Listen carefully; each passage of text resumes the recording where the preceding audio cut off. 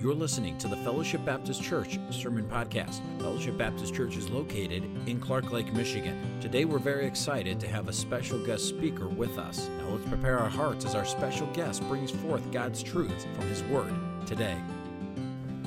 That is one thing with the Christian life it's not all gumdrops and lollipops. God never promised it would be. You know, there's those crazy prosperity preachers out there there's just no biblical basis for that. You got to ignore so much of Scripture to have that type of position. And we just thankful that God is so faithful through those storms that we go through, and He is that rock that we hold to. Thank you, Alyssa. That was beautiful. 1 Corinthians chapter 12.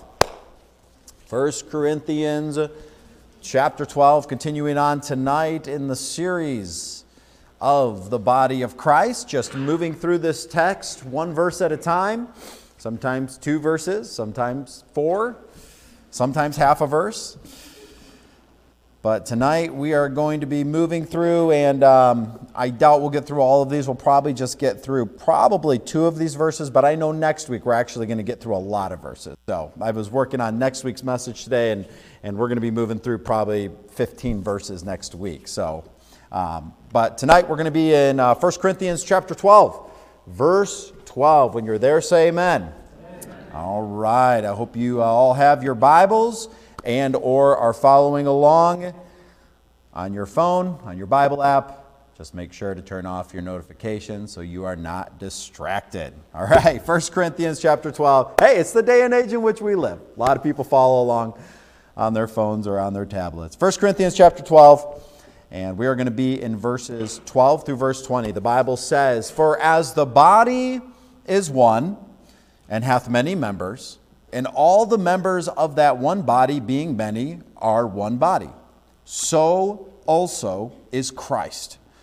For by one Spirit we are all baptized into one body, whether we be Jews or Gentiles, whether we be bond or free, and have been all made to drink into one Spirit. For the body is not one member, but many. If the foot shall say, because I am not the hand, I am not of the body, and is it therefore not of the body? And if the ear shall say, because I am not an eye, I am not of the body, is it therefore not of the body? If the whole body were an eye, where were the hearing? And if the whole body were hearing, where were the smelling? But now hath God set the members, every one of them, in the body as it hath pleased Him. And if they were all one member, where were the body? But now are they many members, yet but one body." Let's pray. Dear Lord, thank you for this day today. Thank you for all your wonderful blessings. Father, I pray that you will just bless this lesson tonight. Bless this, the words. Bless your word as we talk about what you have to teach us through your word about the body of Christ. And that we will just continue to have a better, rounded understanding of exactly what it means to be part of the body of Christ. And we just thank you for your grace and mercy in each and every one of our lives. Pray all these things in your holy, precious name of Jesus Christ. Amen. Let me ask you this. What do you feel right now? I want you to think about this, and I want you to think about your own personal life. What do you feel like is your purpose in life? What is your purpose in life? A lot of us may have different answers to that, but what is your driving purpose in life? Why do you do what you do? What is behind, really, the driving force behind the actions that you take, the things that you do, the things that you purchase? Why do you do what you do? What is your purpose in life? I think as we grow, specifically age-wise, I think at different seasons of our life, our purpose is probably different. For example, I have a 6-month-old, or a 7-month-old, 8-month-old, right around there. She's a baby. And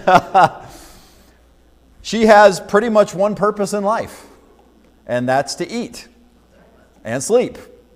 and poop. And eat and sleep and poop and eat and sleep and poop. And that's pretty much her only purpose in life right now, okay? And then I have little kids. And I would say, as I was thinking about this, I would say my kids have one purpose in life, and that is to have fun. They just want to have fun. I mean, look at the kids at our church, and they are always having fun. Kids always find a way to have fun. Everything's a game. They're always running around. Once we're done here, the adults will be sitting around talking, and kids will be laughing and running through the church playing some type of game. I was actually just sitting up here right before the service, and my nephew Jason and Jenna come busting through the door, and Jason falls onto the stage and crawls over and gives me a hug, and Jenna comes up behind him and tackles him and goes, "Gotcha, you're it." Runs out the door, and Jason turns around and is running after. Everything's a game. Kids are just all about having fun. And then as you get to be a teenager, I think like one of your big purposes as a teenager, like if you were to, it's to just get done with school. I want to be done with school, right? That is the big thing as a teenager, is just that big thing that you're going for. Just be done with school. And all the teenagers say, amen to that. I wish we were done with school. And even though kids don't understand the significance of all the things that they are learning, they understand that they're learning these things. And even though they wish they weren't in school, and just like I used to wish that, but they don't understand how what they are doing right now in school is going to play into their future purpose. Parents do, which is why they have parents that make them go to school and make them do their school, all right? Or else kids just wouldn't do it. So parents are there to help them along with their purpose. College, oh man. Once you start hitting that college age, then you start to realize that you have to figure out what your purpose is going to be for the rest of your life. And that can be a stressful time for young people.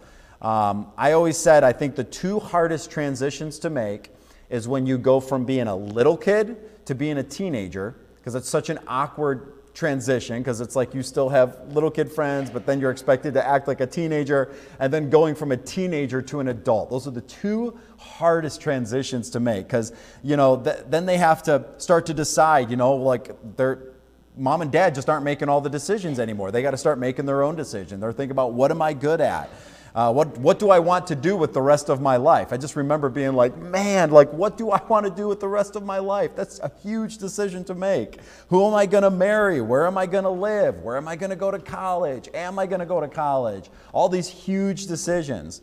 And so, but they have to start finding that purpose for their lives. And then parents, I think if you were to boil it down, when you're a parent, your purpose is to raise your children to be able to be functioning adults. That's really, I mean, obviously, you know, fathers, one of their major purposes is to provide for their homes, provide for their families, but ultimately it's to raise your kid to be functioning adults, right? We want our kids to be successful adults, and that's their whole life. You're training them to do that. That's really what you're doing. You're raising your kid to be able to function by themselves and function successfully.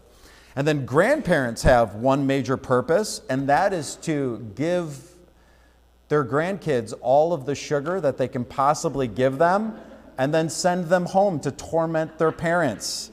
It's grandparents, it's payback time for all of the years that their children tormented them. So that's grandparents' one major purpose. We're going to torment our children through our grandchildren. What a blessing. You know, This wasn't the grandparents that did this. This was actually their aunt.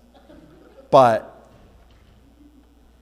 one time their aunt is sitting in church, and their aunt, one of my daughter's aunts, has a bag of prunes. And so Allie was sitting next to him, and the entire service, she's feeding Allie prunes. Now, some of you know what happens when you eat too many prunes. That night, it was like 1 o'clock in the morning. I hear Allie crying. And so I was like, I heard her before Rachel, and that doesn't hardly ever happen. Okay, I'm almost always, I think Rachel might have not been feeling well that night, so I happened to hear her. I walk into her room, and this woof of poop just hits my face, and I'm like, ah! So for the next hour, I'm changing blankets. I mean, it's 1:30 in the morning. I have to, like, there's poop everywhere. All right, she dyed her pants, her blanket, her pillow. Oh, I'm giving my daughter a bath at 1:30 in the morning. And then my wife gets up and absolutely scares me to death. And I turn around and she's just like, and then I was mad. I'm like, what are you doing? Oh, that was a bad night. That was a really bad night. Anyways, I don't even know how I got on that. Purpose. We all have to have purpose in our lives. And you know what's really sad? And it's something I hate. I hate this. And it's to see people with no purpose in their lives. It breaks my heart when I see that, because as you know, life is short. Life is just so short. And to see people with no purpose and to just see them wasting their lives it's heartbreaking. I hate it. I hate seeing people waste their lives, aimlessly wandering through life. There's no real direction, no clear purpose that they have for their lives, and just kind of living, maybe if they're an adult, just living paycheck to paycheck. And you know what? If you are a child of God, this ought not to be so. Okay? If you're a child of God, it ought not to be so that you have no purpose in your life. And this passage will clearly see how, being a member of the body of Christ, we have purpose in our lives. So let's look here and see what God's word has to say to us this evening. Verse 12, for as the body is one and hath many members, and all the members of that body, being many, are one body, so also is Christ. For by one Spirit we are all baptized into one body, whether we be Jews or Gentiles, whether we be bond or free, and have all been made to drink into one Spirit. Okay, so we've been talking about the body of Christ a lot. Tonight it's going to be really giving us the doctrinal foundation of doctrinally what the body of Christ means. Okay, so here Paul gives us once again the illustration of the body. Okay, so he says, for as the body is one, here he's talking about a physical body, for using this as an illustration for the church at Corinth. For as the body is one, we have one body, you and I have one body, and hath many members, so you and I, we have a body, we have a lot of members, fingers, toes, so on and so forth. For as the body is one and hath many members, and all the members of that one body. So his point is, we have a body, it has many members, all of the members of our body make up our body. Okay, that's for all intents and purposes, that's what he's saying. That's what he's trying to communicate, all right? The human body is one organism, all right? We are a functioning, living body. We never think of a person according to their individual, parts of their body. We're not like, oh yeah, it's just, that's weird, okay? It doesn't make sense. That's not how our brains function. That's never what we would do. Whenever we would talk about a person, we're talking about the whole of the person. Their body, their mind, their soul, emotion, everything. That's who they are, okay? They are one person. They are one being. A body is one life, and all the parts of the body form the body, enabling that body to function. Okay, I know we all kind of get that, we understand that, but this is what he says. He says, for as the body is one and hath many members, and all the members of that one body, so also is Christ. Okay, so this is what he's saying. This is the way a body works. This is the way Christ works.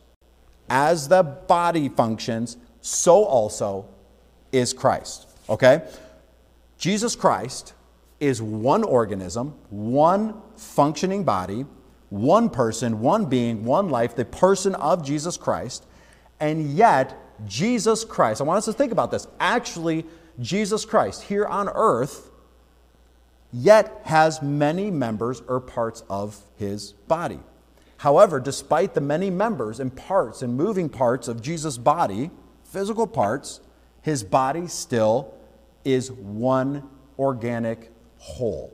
okay? The body of Christ. All the parts of his body actually give him form to enable him to do what he is to do, Jesus Christ is to do here on earth. The members, the parts of his body, are what allow Jesus Christ to move and work throughout this world. All right? The point is this: the human body and the body of Christ picture what the Holy Spirit does at the time of salvation. Now, we're about to get into a little bit of doctrinal stuff tonight, and it figures we get the most tired night to really dive in, so we're going to be dropping some doctrine bombs tonight. So, be ready, get those spidey senses up. Let's focus in and see what we are going to be talking tonight when it comes to the body of Christ. Okay, so it says here that the Holy Spirit baptizes believers into the body of Christ, that is, into Christ himself. For by one Spirit are we all baptized into the body, whether we be Jews or Gentiles, whether we be bond or free, and have been made to drink of one Spirit. So tonight we're really going to be unpacking that verse. It's really funny. We were just at an ordination for a pastor friend of mine, and my dad actually brought up the question to the guy that was being ordained. He said, what do you feel is the difference between the baptism of the Holy Spirit and the filling of the Holy Spirit? Do you feel those are different or are the same? I remember when my dad asked that, and this poor guy, he's only like in his, he's like in his late 20s, and I'm just like, I looked over at my dad and I'm like, good grief, who's going to know that? And it was so funny because he asked that, and even on the way home, I was like, Dad, I wouldn't even know that. Like, I would have no idea what you were talking about. And he's like, what? I thought everybody knew that. And then, literally, the next day, it comes up in the passage that I'm studying. I was like, what are the odds? Like, literally, I studied this passage the next day where it talks about the baptism of the Holy Spirit. So, anyways, I thought it was funny. Okay, here we go. Let's talk about that and what it means. When we truly believe the gospel of Jesus Christ, and we truly accept Jesus Christ and who he is, and we accept him as our Savior, the Holy Spirit baptizes us or immerses us into Christ himself. All right? This can be seen in three ways. All right? And I know this is deeper doctrinal things, so let's try to really, I'm just warning you, let's try to gear in and understand this, okay? So when we accept Christ as our Savior, we do that physical baptism, but the Bible says that the Holy Spirit baptizes you and I into Christ. And that can be seen in three ways. Number one, the Holy Spirit immerses us, baptizes us into the death of Jesus Christ. And that is very significant, okay? So God actually counts us, you and I, if we accept Jesus Christ as our own personal Savior, God considers us in Christ as in the body of Christ. So this is what I want you to think. When we talk about the body of Christ, I want us to think like an actual, like this is Christ. Christ is standing here, okay? And when we are in the body of Christ, we are literally, we are now in Christ. We are part of Jesus Christ. So when we accept Christ, we have been baptized into his death. This is so significant because God sees us as having already died in Christ, having already died just like Jesus Christ died on the cross. And this is significant because if you understand the gospel, the penalty for sin is death. It's death in hell, okay? When Jesus Christ came down and he died on the cross and he took that punishment for us, when we accept Jesus Christ as our own personal Savior and we are then in the body of Christ, when Christ sees us, when God sees us, he sees us as already having paid the price for the penalty of sin because Christ did it and we are in Christ. I hope this is making sense. This is very significant, all right? Since Jesus died the death and the penalty for death that we deserved, we never have to die. That's the point. We don't have to die because Christ did that for us and we are now in Christ. So whatever Christ has done, God looks at it as though we did it. It's awesome. This is just such an awesome doctrine and principle to understand. We have been justified in Christ. I even think about baptism, and as you are baptized or let's say it's the ocean and you go down into the ocean, you are now in everything about the ocean. You're surrounded by the water, everything. You are part of the ocean. You're in the ocean. And I know this isn't a perfect example, but this is what I thought of as I was thinking through it. And if somebody were like flying over in a plane, they wouldn't look down and say, oh, look, there's Daniel. No, they would say, oh, there's the ocean, right? Because you're in the ocean. Now you're part of the ocean. You're totally surrounded and consumed and in the ocean. That's the way it is with Christ. So the Holy Spirit immerses us into the death of Christ, all right, which is awesome. So now we don't have to die because Christ did that for us. He then immerses, also immerses us into the resurrection of Christ, all right? So God sees us as having already been raised from the dead in Jesus Christ. So just as Jesus Christ was raised from the dead into newness of life, so we are now raised from our old ways, the sin that we were in. We then died. Technically, we didn't pay the penalty. Christ did it, but God looks at us as though we already paid the price for our sin. And now we are alive in Christ to start living a new life in Jesus Christ. We have new life in Christ. Because we are in Christ, not only do we have new life, but we have eternal life. Why do we have eternal life? Because Jesus Christ has eternal life. Jesus Christ will live forever in heaven. Therefore, since we are in Christ and part of Christ, we will live for heaven. All of the benefits we have as Christians, we have because that's what Christ gets, and we are in Christ. We are part of him. I hope this is making sense. This is really significant. We are literally part of the body of Jesus Christ. It's not just metaphorical. According to scriptures, we are literally part of the body of Jesus Christ. This is an incredible thought to just really think through and unpack. The Holy Spirit, so it immerses us into the death of Christ. It immerses us into the resurrection of Christ. And then the Holy Spirit also immerses us into the purpose of Jesus Christ. What is Jesus Christ here to do? We are now part of Jesus Christ. Therefore, our whole purpose in life is the whole purpose Jesus Christ has in life. For everything he wants to do is what we want to do. So the death, burial, and the resurrection of Jesus Christ, and then what Jesus Christ is there to do on the earth, that is now who we are. That is our purpose in life. So, I mean, it's so fun, just such a small verse, so significant. And here's what I have to say. Well, about the purpose of Jesus Christ. Jesus sees us in the body of Christ, working out and carrying out the very purpose of his Son here on earth. Okay? Literally, we are the hands and feet of Jesus Christ. As we minister to the world, we are literally Jesus Christ ministering to the world. And I don't say that in the blasphemous way in any way, shape, or form, but literally, when you reach out and you share the gospel with people, Jesus, and I've said it before, Jesus Christ is sharing the gospel through you. When I think about that part where Jesus says, you do it unto the least of these, my brethren, you have done it unto me. It's just incredible just to be thinking about this. And this is, God has to see us as in Christ or as in the body of Christ in order to accept and approve us. He has to. Because we cannot be accepted and approved before God in any other way than through Jesus Christ. Think about this.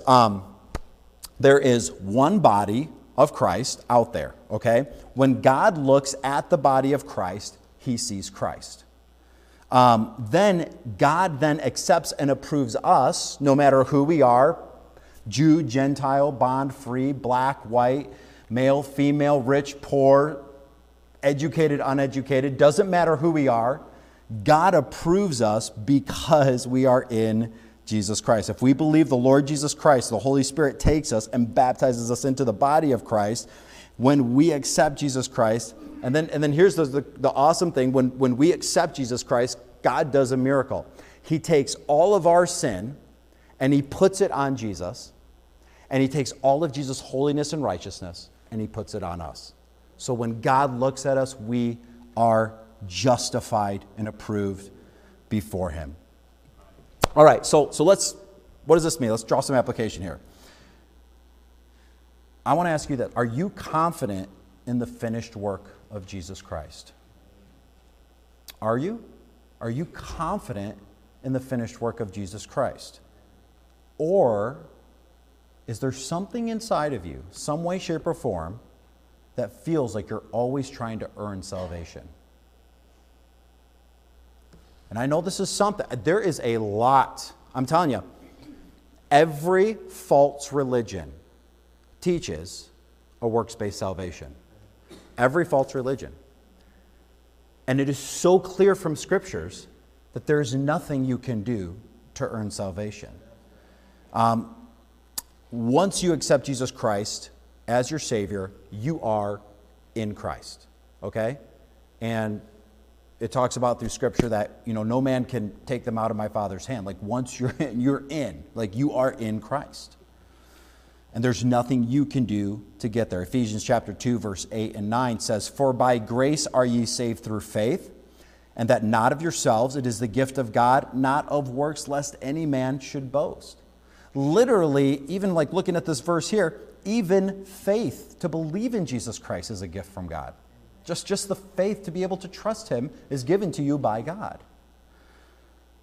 God reached out to us in our sin, and He drew us unto Himself. "No man can come to me except the Father which hath sent me draw him, and I will raise him up in the last day." Now, we do believe that as God draws us to Himself, or is drawing an unbeliever to Himself, we do believe that you can resist the grace of God, okay? We're not going to dive into that super deep because that's actually a really deep topic, but we believe that you can resist the grace of God, okay? There are those that they hear the gospel and they say, no, I'm rejecting the gospel.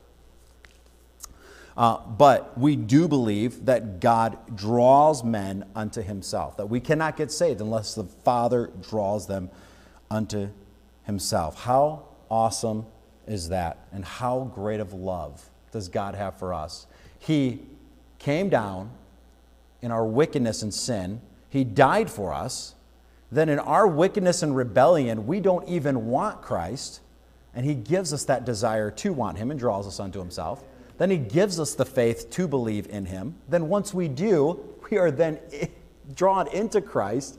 And everything, all the benefits, all those things of Christ, we now get for ourselves because we are part of the body of Christ. Just such an awesome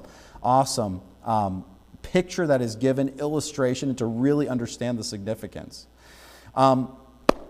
This is not salvation. I'm just trying to think of some illustrations for salvation. This is not salvation. Salvation is not you were drowning in your sin and Jesus Christ, or let's say a man was drowning and another man throws him a lifeline to save him. That's not salvation. Salvation is literally you were drowning and another man jumps in and saves you at the sacrifice of his own life. That's salvation. Obviously not a perfect picture, but we need to understand the significance of that. That's who Jesus Christ is. That's what He's done for us. We were drowning in our own sin and wickedness, and if left there, we would have died.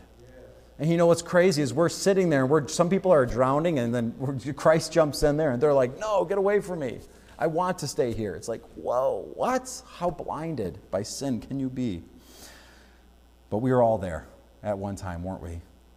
Jesus Christ, seeing our need, sacrificed Himself and took our place. And now, out of love for what He has done for us, we now are part of the body of Christ, accomplishing the mission of going out and being part of the body of Christ, trying to help save other people that are drowning, not actually save them because only Christ does that, but God uses us to accomplish that mission, sharing the gospel that Jesus has come to save all men. And you know what? Tonight, if you haven't done that and you reach out in faith, Christ will save you as well. Are you living tonight, just thinking through this, are you living as though you are part of the body of Christ? I mean, actually part of His body. Do you consider yourself as having been baptized into the mission of Jesus Christ? Your mission should be the mission of Jesus. Your purpose in life should be the purpose of Jesus Christ if you are in Christ. Your hopes, your dreams, your desires should be the hopes and dreams and desires of Jesus Christ. You are His hands, you are His feet, you are His eyes, you are His ears. And everything we own belongs to Christ. Because if you are in Christ, everything that you do and are is Christ. Does that make sense? It's almost an oxymoron to try to live our own lives while we are in Jesus Christ. No wonder there's so much confusion and turmoil and struggle there when you're trying to it's because once you're in Christ, you are, and it's almost like you're like, no, I don't want to be in Christ anymore. I want to be out of Christ and do my own thing. And it's just, that's why there's so much, all of that going on with somebody that's trying to rebel against God. And that's why there's so much peace and joy that comes when you just surrender your life to being a part of who Christ is and being a part of his mission. Surrendering those things that Christ wants you to do, giving up those things. Literally, I was thinking about this. So when we give money to God, let's say we give money to God, we are giving God's money to God. Literally. So when we give to missions, we're like, I'm giving to God, and I'm going to give God God's money. That's literally what we do, because everything we are and do is God's. And then let me ask you this, just curious, and this just popped into my head as I was studying. Do you love to be around other Christians? We are all connected via the gospel of Jesus Christ. We are all in Christ, in the body. It seems, and even thinking through this, it seems strange, and it just seems unnatural when a Christian doesn't want to be around other Christians. It's a very unnatural thing. That would be like hating different parts of your body, right? That'd be like, I can't stand my hand. I just don't even want my hand, and my foot. They're so dumb. I just can't stand being around. It doesn't make sense. There's no logic.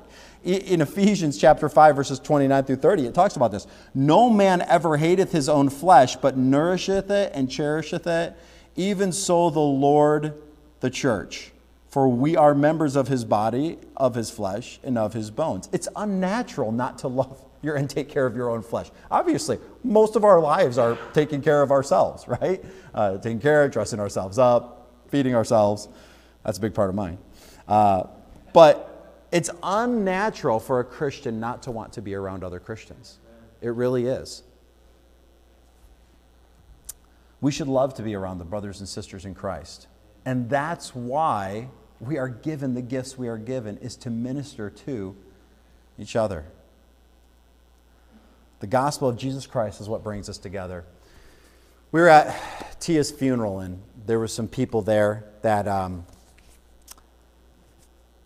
let's just say they don't typically think fondly of my dad, I guess is the only way I can really say it. And my dad said some of them, it's the first time they had ever sat underneath his preaching in more than 20 years, for some just different reasons. And as I was talking to one of the individuals that had come, and I was just talking with them, hey, it's great to have you here. And you know what I said to him? I was like, isn't it great how Christ just brings us all together? Isn't it just great how the gospel of Jesus Christ, this is literally what I said to him, because I knew that he had sat underneath my dad's preaching for more than 20 years. Isn't it great how the gospel of Jesus Christ, it's just the great uniter and equalizer. And, when you think about the gospel of Jesus Christ and the mission God has given us, those silly things that churches get in fights and arguments about, when you're really on mission, they seem really stupid, don't they? It's like, wow, we're fighting over this when God has given us the mission of reaching the world with the gospel and discipling. And literally the church is there to minister to each other, to help each other, and to reach the world for Christ. And I thought about it after I had talked to him, and I was talking with my dad, and I was telling him how I had ran into him, and I thought, all that stuff seems really silly, especially when it was a funeral and you're thinking about the brevity of life and how short our time here on earth is, and you're like, wow, we spent such a huge portion of our life fighting our own body when we should have been out there sharing the gospel and discipling people and loving each other and supporting each other. The body of Jesus Christ. Lastly, and I'm just going to touch on this, all right? Just going to touch on it, just for the sake of touching on it. But it says, for by one Spirit are we all baptized into one body, whether we be Jews or Gentiles, whether we be bond or free, and have been made to drink into one Spirit. There's another powerful truth found in this verse, and this is it. It says we've been made to drink into one Spirit. So not only are we into the body of Christ, here's Christ, and now I am in him doing all those things, but it literally says here, Christ is now in us. We have been made to drink. What happens when you drink something? It goes inside of you, right? It fills you. We have been made to drink into one Spirit. Not only are we in Christ, but Christ is also in us. Jesus dwells within our hearts. And if you've ever heard that, like, yeah, Jesus came into my heart, you're like, where did they get stuff like that? Here's one of those passages. Jesus comes and indwells us. He fills us. Believers are not only immersed into the body of Christ, but the Holy Spirit is immersed into us as well. And here's the thing. God has never asked us to try to live this Christian life on our own. And I think we make that mistake a lot, trying to live this Christian life on our own. But he never, ever asked us. The things that he says throughout Scriptures, the things, the commands, the mandates, all those things, he's never asking us to do it. He's asking us to allow Christ to do that through us. All right? Because if you're trying to live the Christian life on your own, you're just going to be frustrated because we're sinful, wicked humans. Okay? It goes against everything, the sinful nature that we have. We have to allow Christ to live through us. John chapter 15, verse 5, it says, I am the vine, ye are the branches. He that abideth in me, and I in him, the same bringeth forth much fruit. For without me ye can do nothing. So we just need to allow Christ, who now lives on the inside of us, we have to give him permission to just live through us. Every morning we have our devotions. Literally what we are doing, we should be doing, is surrendering our day to Christ. Lord, live this life through me. I can't. I'm foolish. I'm wicked. I'm dumb. I just know me. I have an addictive personality.